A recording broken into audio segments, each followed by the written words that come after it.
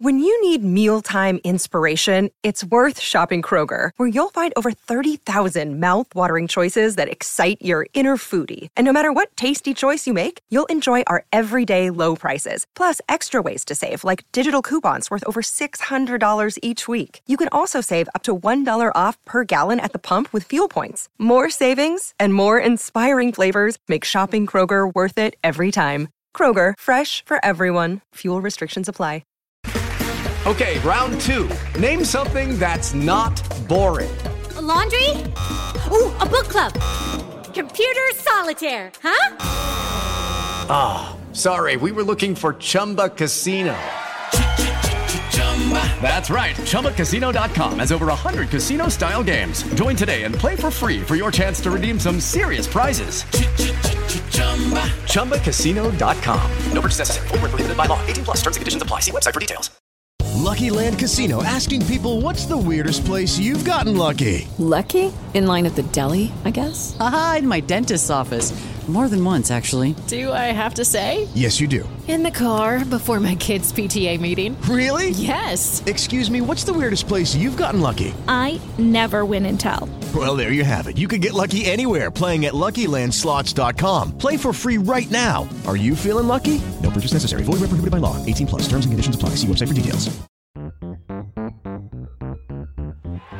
Jones. Bowden. He's got it. England have won the World Cup by the barest of margins. Stokes flashes it away through the covers for 4, and England have won the match.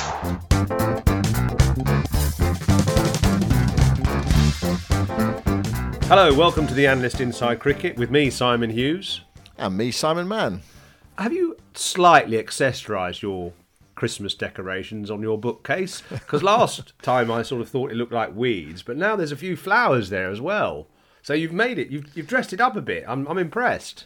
No, I think I've just got a different angle of my computer, Yoz, so you're just looking at a slightly different image. That's all it is. How sad. The Christmas decorations are going up downstairs.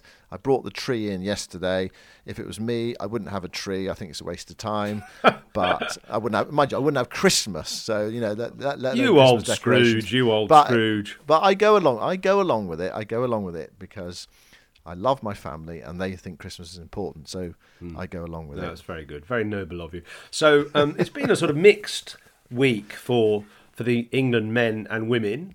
England men obviously have lost the series against the West Indies 2-1, but the England women are 2-0 up in the T20 series in India and could do a clean sweep today. So impressive from the England women. England men, depressing story really, Simon, isn't it? I only watched half the game because I was playing cricket myself yesterday at one of the Sixes installations around the country, these indoor nets which have a bar attached, and possibly the bar is more attractive than the cricket, but it's good fun playing cricket in these indoor cages against a variety of different bowlers. I'll talk about that in a bit and my hopeless attempts to score runs in one of these Sixes installations, but England's attempts to score runs in the Caribbean has been fraught with problems, and I feel yesterday they perhaps just didn't get enough runs, and the team batting second, as they have each time in this series, has won.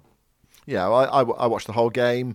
I thought the game was won and lost basically in the first 10 overs of the match. It was like a good toss to win, I think, for West Indies. There'd been some rain around in Barbados the last 2 or 3 days, and there was rain on the morning and early afternoon of the game as well. So it started late, it started 2 hours late. It was an extremely long day for everyone involved in the match, and we'll come on to that in just a moment. But it's a good toss for West Indies to win.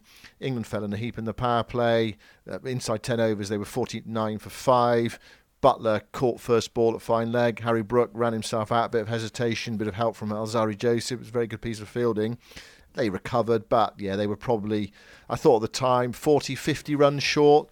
If they got another 40 or 50, then yeah, I think then the pressure really would have been on West Indies. And it was at one stage as well, with Will Jacks picking up 3 wickets. But that Romario Shepherd, he can strike a very clean ball, and he kept his nerve, as he did in the first game. And ultimately, West Indies ran out quite comfortable winners, actually. 14 balls left, 4 wickets. They were under pressure, but it was a pretty solid performance by West Indies. They got the job done, I think. Yeah, I wonder if, obviously Duckworth-Lewis had a part to play because the West Indies target was adjusted because of a rain interruption.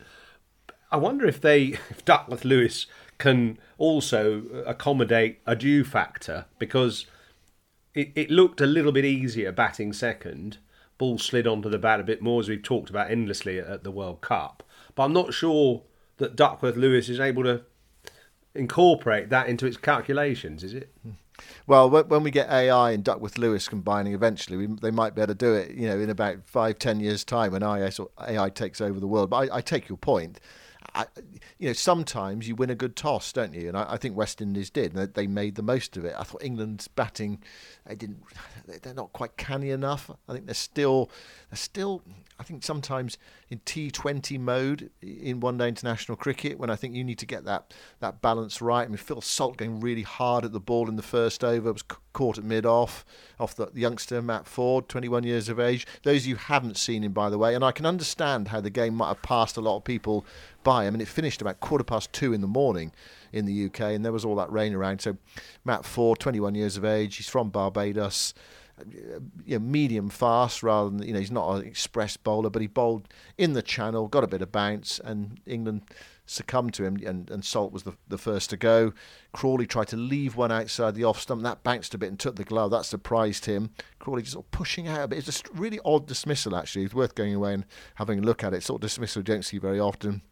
Jack's looking to run one down to deep third, the ball's in the channel, and Nick through to the keeper, and then Buttler out, pulling, and Brook that run out. So 5 down early on, and that was the issue. I mean, I take your point about Duckworth-Lewis. It was such a frustrating day. The delay, and then reduced to 43 overs, and then it was reduced after another rain break to 40 overs, and then we had more rain, and it was eventually reduced to 34 overs. West Indies had to get 188 to win in 34 overs, and when you're chasing, if you like, it does feel sometimes, doesn't it? Despite Duckworth-Lewis, the shorter the chase, the more concentrated you can be. You've got all those wickets in hand, those resources in hand. It does feel as though it still just favours the side batting second, especially when there is some dew around. And Jacks was getting the ball to spin, but when the ball was going, off the square, it was being thrown back to him, and he was having to dry the ball every time. So overall now, to look at England's record since the Jos Buttler partnership with Matthew Mott was established in July last year, they've played, I think, 30-odd games. They've lost 18 and won 13. That's a pretty poor record, isn't it? Obviously exacerbated by losing 6 games out of 9 at the World Cup. But I suppose it tells a story, doesn't it? That England have come back into the pack as a one-day side. And funnily enough, I was thinking, we covered a one-day game in Barbados probably 5 or 6 years ago, in that period when England was so good and were breaking world records in Barbados. And I remember Alex Hale smashed a absolutely brilliant 100 in Barbados, and West Indies collapsed and were way out of it. They were sort of 90 all out or something. So that was indicative of how good England were then. And now seeing them beaten by the West Indies 2-1, they just look a mediocre side, don't they? And it's kind of slightly depressing to see, really. Well, that was 2017, but just bear in mind, England went to West Indies in 2019, which is not long before the World Cup, which of course they won, and actually they didn't beat the West Indies in that one-day international series as well. So there probably needs to be some context around this series. England are trying to reinvent themselves. West Indies are trying to reinvent themselves as well. I mean, they had a really bad time of it. They didn't even qualify for the World Cup. I mean, that's, if you like, that's how low England have gone. They've lost a series to a team that didn't qualify for the World Cup. But West Indies have got some talented cricketers, and they showed that in the match yesterday. The likes of Shepherd and Athanaze, and also Carty as well, although he did drop a couple of catches. He played some really nice shots in his half century. So England recently actually haven't done that well in the Caribbean, full stop, have they? I mean, it ended Joe Root's captaincy of the Test match team. They lost the last T20 series they played there. So West Indies they have got some talent, and it's sort of about marshalling it, isn't it? Really, and they do seem in the Caribbean. For England, they do seem a particularly tough nut to crack. England, meanwhile, you look at their bowling. We still think that the batting is pretty good, isn't it? Salt and Jacks I quite like as an opening pair. Crawley, Duckett have proved themselves in Test cricket, and there's no reason why they shouldn't be a good 3 and 4, maybe augmented by Root. Obviously, and then you've got Harry Brook and Joss Buttler. So it really is. I reckon it's a decent top 6. I just worry about the bowling.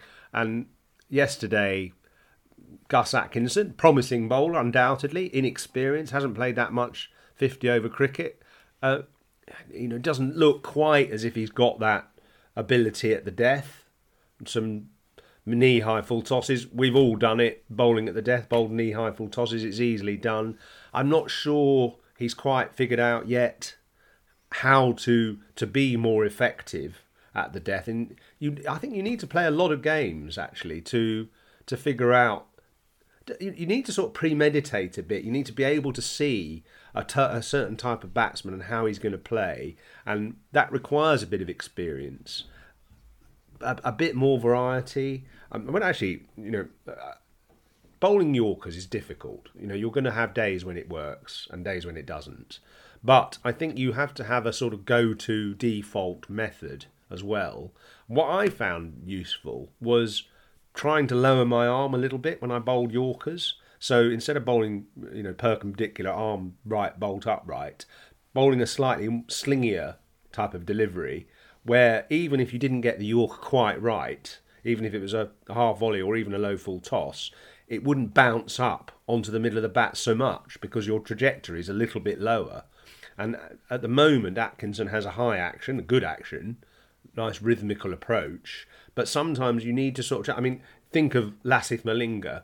He was obviously an extreme version of bowling at the death. But because of his arm being so low when he bowled, even if he missed his Yorker, it wasn't that easy to hit for runs because it was arriving, hitting the bottom of the bat. And that's something that England need to find, a way of somebody bowling those more consistent...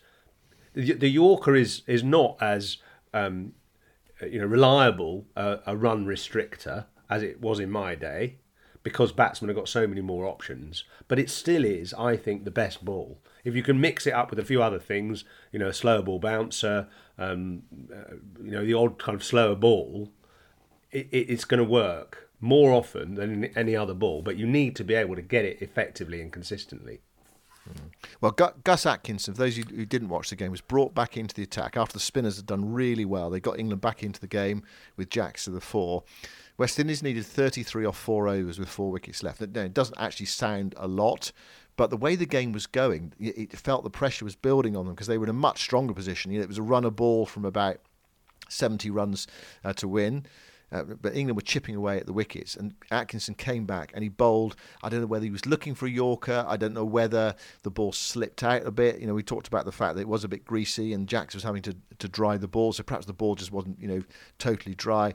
It might just have slipped out. He basically bowled, as you mentioned, Yoz, 2 sort of knee-high full tosses, and Romario Shepherd said, "Thank you very much indeed." It was like putting a chocolate cake in front of me. That knee-high full toss for Romario Shepherd was just pumped over the deep mid-wicket boundary, and that was basically game over. And him and his partner took 24 off that over, and it was just game over. It did feel quite tense, actually. The game, it was sort of like a really sort of slow build up throughout the day. The game taking 8 3/4 hours from the scheduled start time to finish. 8 3/4 hours for 72 overs. But at the end, Shepherd was just a bit too good, and Atkinson, a tough lesson really. I think England generally thought they were in with a chance going into those closing overs. You could see they were really scrapping hard. It reminded me a bit of Pakistan trying to beat South Africa in the World Cup in Chennai. They really fought hard, tooth and nail. It was one of those. If they're going to win, they are not going to win easily. We're going to push them right to the end, and then suddenly that over, bang, and it was all gone. And West Indies celebrating, won comfortably. You look at it, 14 balls to spare. So you look at that England bowling attack. It doesn't look potentially a World Cup winning bowling attack. Well, certainly not now, but 4 years' time. But then bowlers improve, don't you? And the other thing as well, that some bowlers go out and some bowlers come in. And you suddenly think, that's the solution. You find someone different. We were talking about Sam Curran the other day, of course, and talk about his position in the side. Suddenly he comes back and takes 3 wickets, and in that second game, and England win comfortably, don't they? It was they were an easy knockoff for England. They won the game 32 overs, chasing around about 200 to win. Butler back in form, and Brooke making runs as well. It's on the day, isn't it? So much on the day. So yesterday England didn't perhaps have the best of the conditions, but West Indies made the most of it, and it wasn't a great showing from England, but they did fight hard. So we park the 50-over game now, don't we? Well, we do for a long time. September, I think, isn't it? The next one. Well, I mean, there's some logic in that, isn't there, really, when you think about it? Because the next big competition is the World T20 in West Indies in June. And actually, this 5-match T20 series that's coming up, starting this week, is actually far more relevance, isn't it? I think this one-day series had some relevance because of what happened in the World Cup. So everyone was going like, okay, how are they going to be able to turn it round? What's their selection going to be like? What are their new options going to be like? Well, it's actually gone a bit flat, hasn't it? They've lost 2-1. But really, the next World Cup is 4 years away. The Champions Trophy is a couple of years away. It really is about T20 cricket now, and that's what England are going to focus on between now and next June. The next one-day international that England are going to play is against the world champions, Australia, in September. They're over for a series at the end of the English summer. Yes, so T20 for the men starting next week, 5 games, and also for the women too. Final T20 against India today. We won't dwell too long on England's performances in that, because our sister podcast Storylines is covering that final game with Melissa Story and Nikki Chowdhury. You can listen to that later on today, Sunday. It's the decider. Well, it's not the decider because the series is already decided, but it's the third match of the series. England making nearly 200 in the first game, and then bowling India out for 80 in the second game and knocking the runs off both matches in the Wankhede Stadium. Star performers including Sophie Ecclestone and obviously Nat Siver-Brunt and Danny Wyatt. They all featured well. Amy Jones made some runs. Bowling seemed to have been really effective. The spinners doing well. Charlie Dean, Sophie Ecclestone and others. So a good all-round performance, that, isn't it, by England, those 2 matches?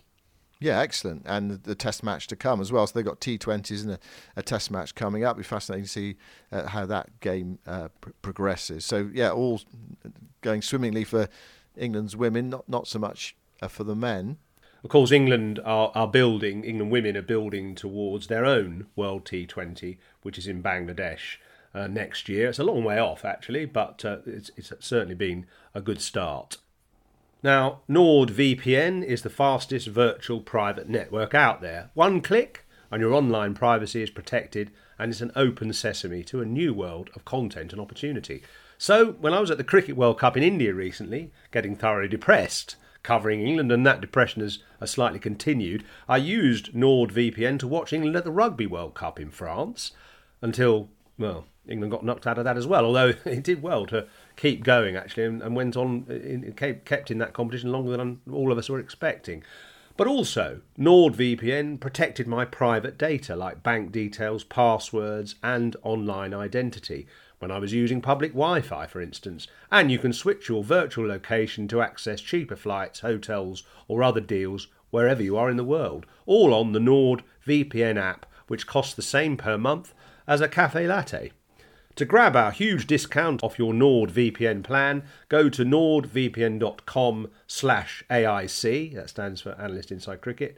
Our code will also give you 4 additional months for free on the 2-year plan.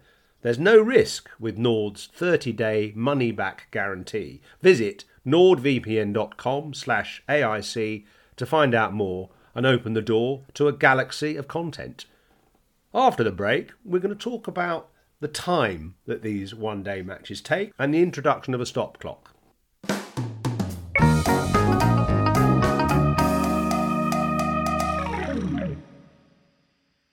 With Lucky Land Slots, you can get lucky just about anywhere. Dearly beloved, we are gathered here today to... Has anyone seen the bride and groom?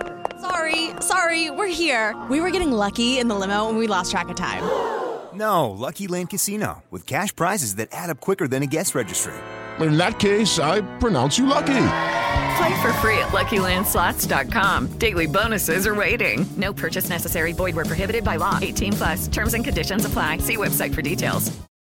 With Lucky Land Slots, you can get lucky just about anywhere. Dearly beloved, we are gathered here today to... Has anyone seen the bride and groom? Sorry, we're here. We were getting lucky in the limo and we lost track of time. No, Lucky Land Casino, with cash prizes that add up quicker than a guest registry. In that case, I pronounce you lucky. Play for free at LuckyLandSlots.com. Daily bonuses are waiting. No purchase necessary. Void where prohibited by law. 18+. Terms and conditions apply. See website for details. So while the England One Day International was going on in Bridgetown, as I said earlier, I was actually playing cricket myself in Six's installation at Westfield, Shepherd's Bush.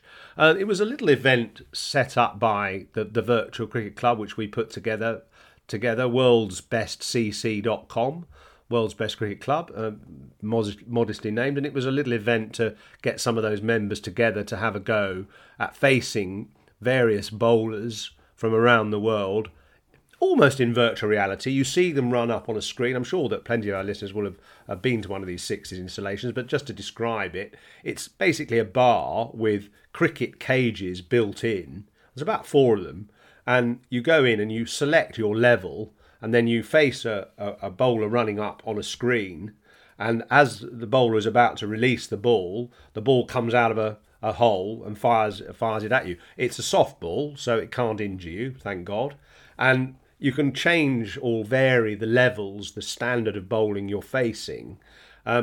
So it was quite annoying, actually, that this group of cricket fans that we'd assembled from the World's Best Cricket Club, they kept changing the level when I went into bat to professional or even world class. What, without you knowing? Well, then I did know, but it's like, no, you can't face anything. You can't face the club level or the amateur level. You've got to face world class. So I'm facing sort of Mitchell Johnson. Did they never watch you bat when you were younger? Yes? I tell you, I couldn't half the time, especially with the leg spinner that was bowling a sort of Rashid Khan stuff, I couldn't lay a bat on it. It looked as if it was going to be a leg break, and it kept being a googly and kind of cutting me up. I was hitting the nods. I was hitting the nads a couple of times. I did manage to hit Mitchell Johnson with 2 straight 4s, is all I can say. But otherwise, it was pretty poor show. And I didn't help matters by wearing... We were told to wear Christmas jumpers. I didn't have a Christmas jumper, so I wore my Durham shirt from 1992, which looks very retro now, obviously. And that just advertised the fact that I shouldn't have even batted at number 11 for Durham, really. Was your bowling up there, Yoz? Some people would have tucked into that, surely. When did they say that? Can we have? We don't want Mitchell Johnson. We want Simon Hughes bowling. Yeah, that's not a bad idea. Actually. All those half volleys. I reckon my slower ball might have foxed a few people. But anyway, it's quite good fun. And I notice now there are 10 Sixes installations round the country. A couple in London, Oxford, Leicester, Manchester, Birmingham. They're really quite a good way of sort of having a bit of fun with your mates, but also actually testing your skills as well, because they are genuine deliveries he's coming out, and it gives you a sort of sense of how difficult it is to face a leg spinner, for instance. Yeah. I think the next step of that, and I think something I would have loved when I was playing a bit younger, was actually to have proper, padded up, hard ball facing up to these guys. I mean, they do that, don't they? There's a facility at Loughborough that allows the pros to do that. I think that would be quite fun for club cricketers as well, just to see what it's like, because it's so interesting for club players, which was what I was. I had a go once against Darren Gough and Dominic Cork, and it was just fascinating to come up against them and see what that was like in an indoor net. The ball just zipping through, even though they weren't running in at full tilt or anything like that.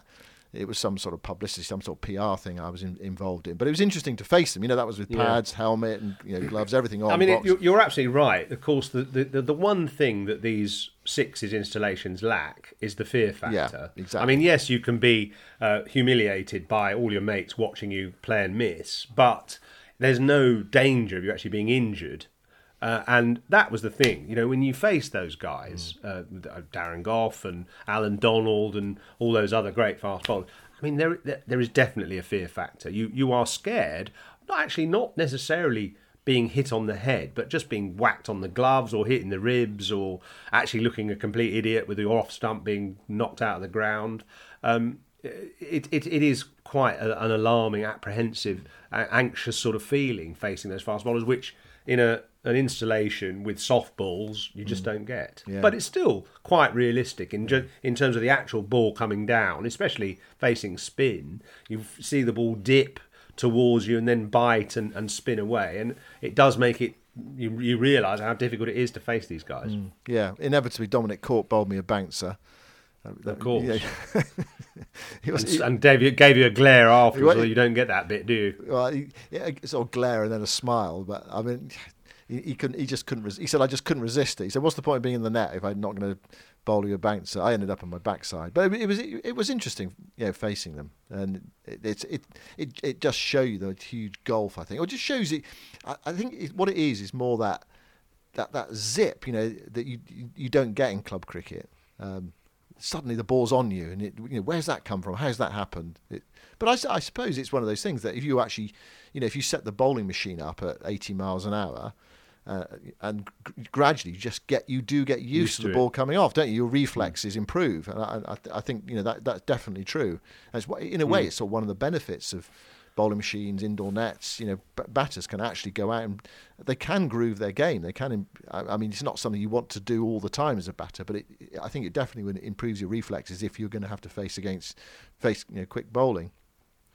Now, definitely, the one other thing about the sixes which is good, is that you get regular balls that are bowled every 20 seconds or so. There's not much time to stand around and wait for the next ball. It's loaded up and out it comes. And that leads me on to sort of looking at the way one-day cricket is played. And you said this match in the Caribbean yesterday took 8.5 hours. 8 3/4 hours from the scheduled start to the actual finish. Yeah, and that was a game that lasted 72 overs as well.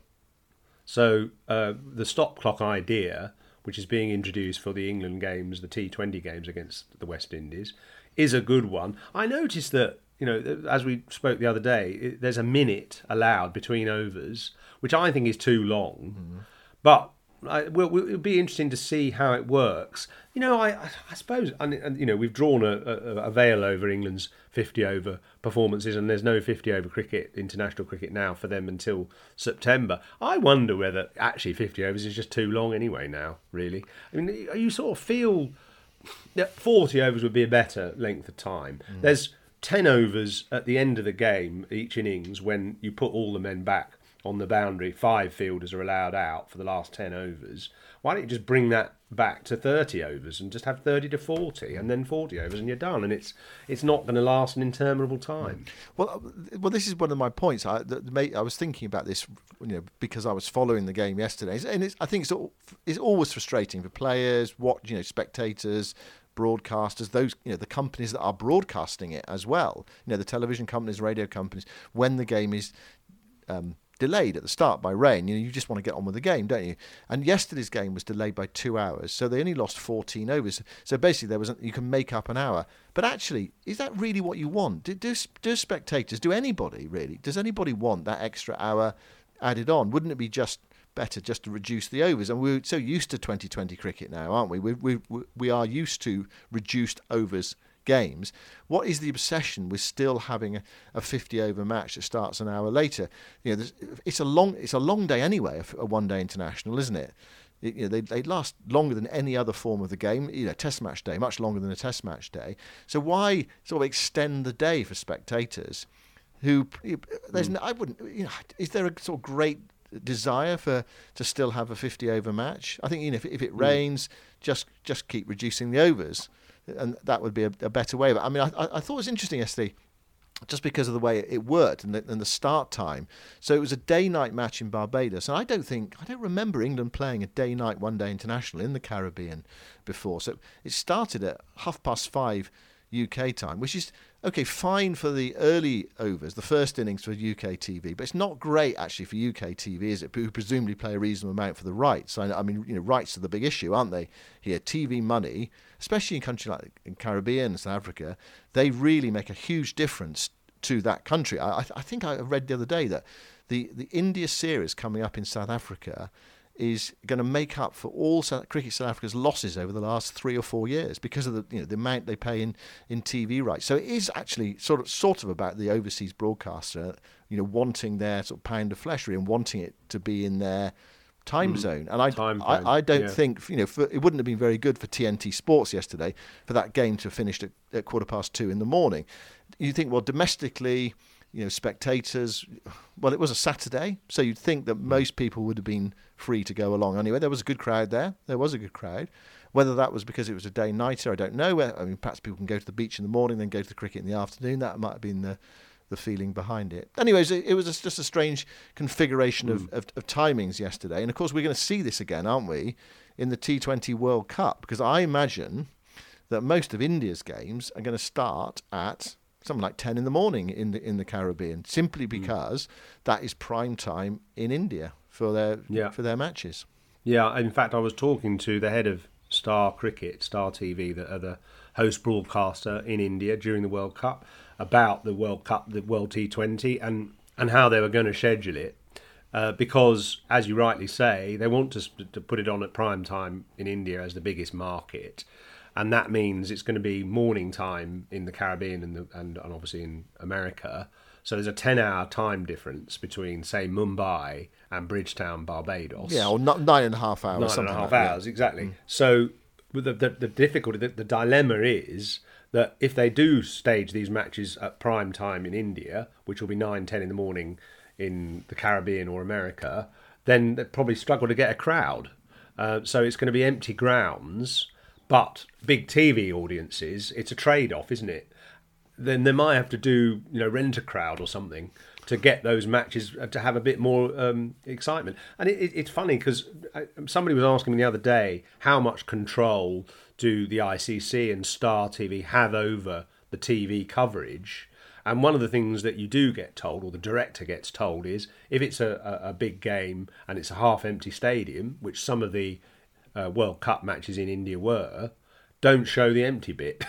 Make sure we see a bit with lots of crowd rather than showing empty stands. Because, watching those first 2 matches in Antigua that have just gone, which was almost deserted, it does give a sort of inferior feel to the game, doesn't it? It feels like a non-event, really, even though obviously the players are trying hard. And actually, a crowd lifts the players as well to a higher level of performance. So it's quite important to get that right in June, isn't it? To somehow marry that demand between getting the highest TV audience, but also having an event which actually has a crowd at it. Yeah, the point being, of course, the World T20 in the West Indies will look good on TV in the evening under lights, won't it? We're used to night cricket, especially for something like T20, and the IPL is sort of built on it.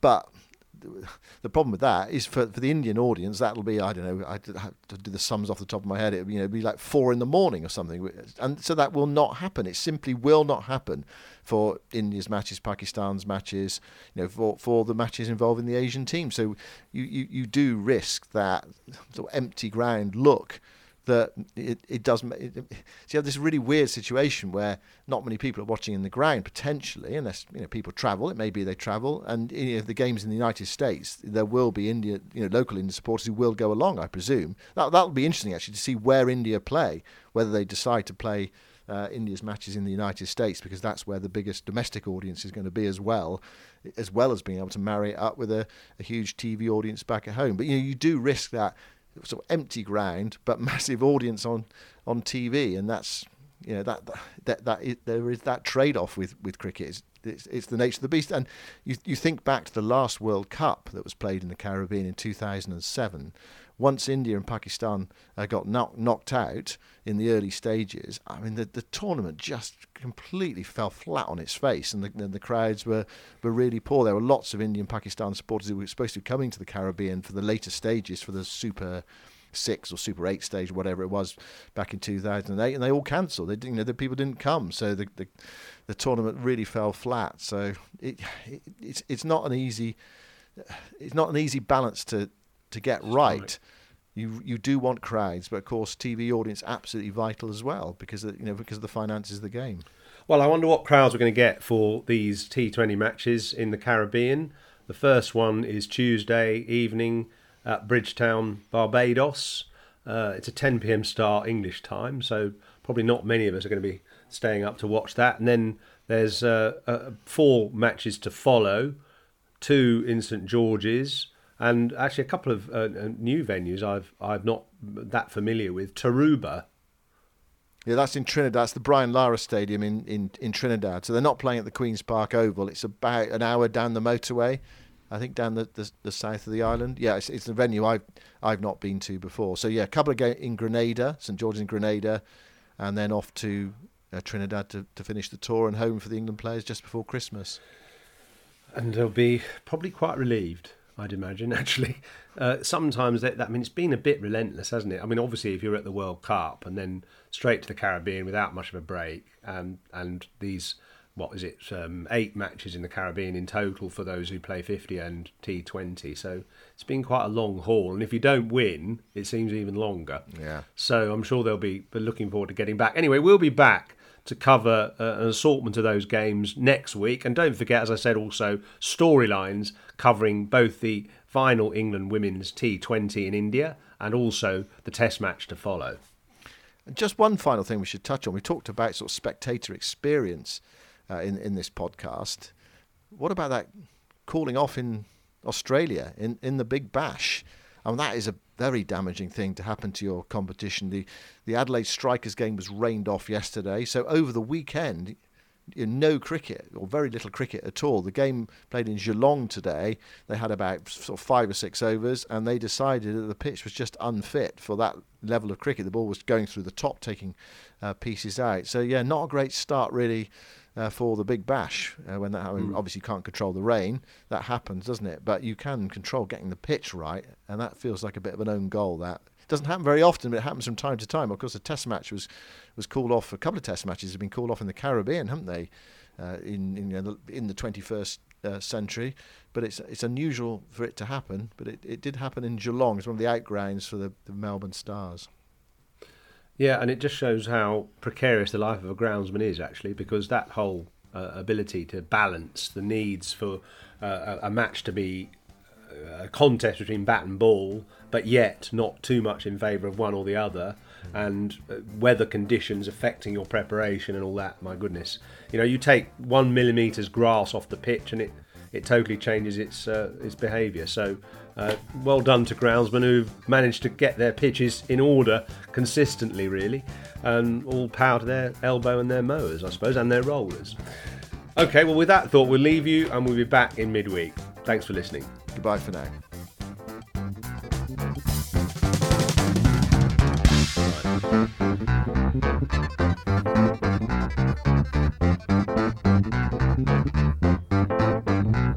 Good.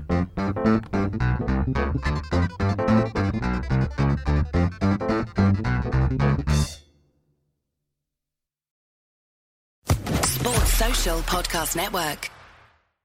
Lucky Land Casino, asking people, what's the weirdest place you've gotten lucky? Lucky? In line at the deli, I guess? Aha, in my dentist's office.